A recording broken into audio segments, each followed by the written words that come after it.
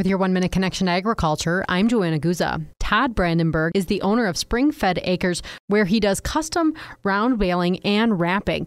I asked him what kind of plastic he likes to use for wrapping round bales. So I use Sigma Seal is what it's called from KSI Supply, and it's 1.2 mil thickness.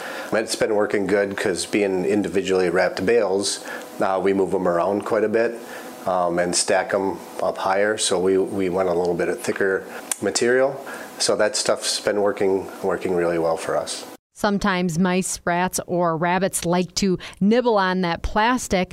What has been your experience with combating that? We're feeding them fairly quickly, and we're either on top of them, making sure that they're taped up, or they're getting fed up and it doesn't really affect them too much. That was Todd Brandenburg from Greenleaf, Wisconsin, and that's your 1 Minute Connection to Agriculture. I'm Joanna Guza.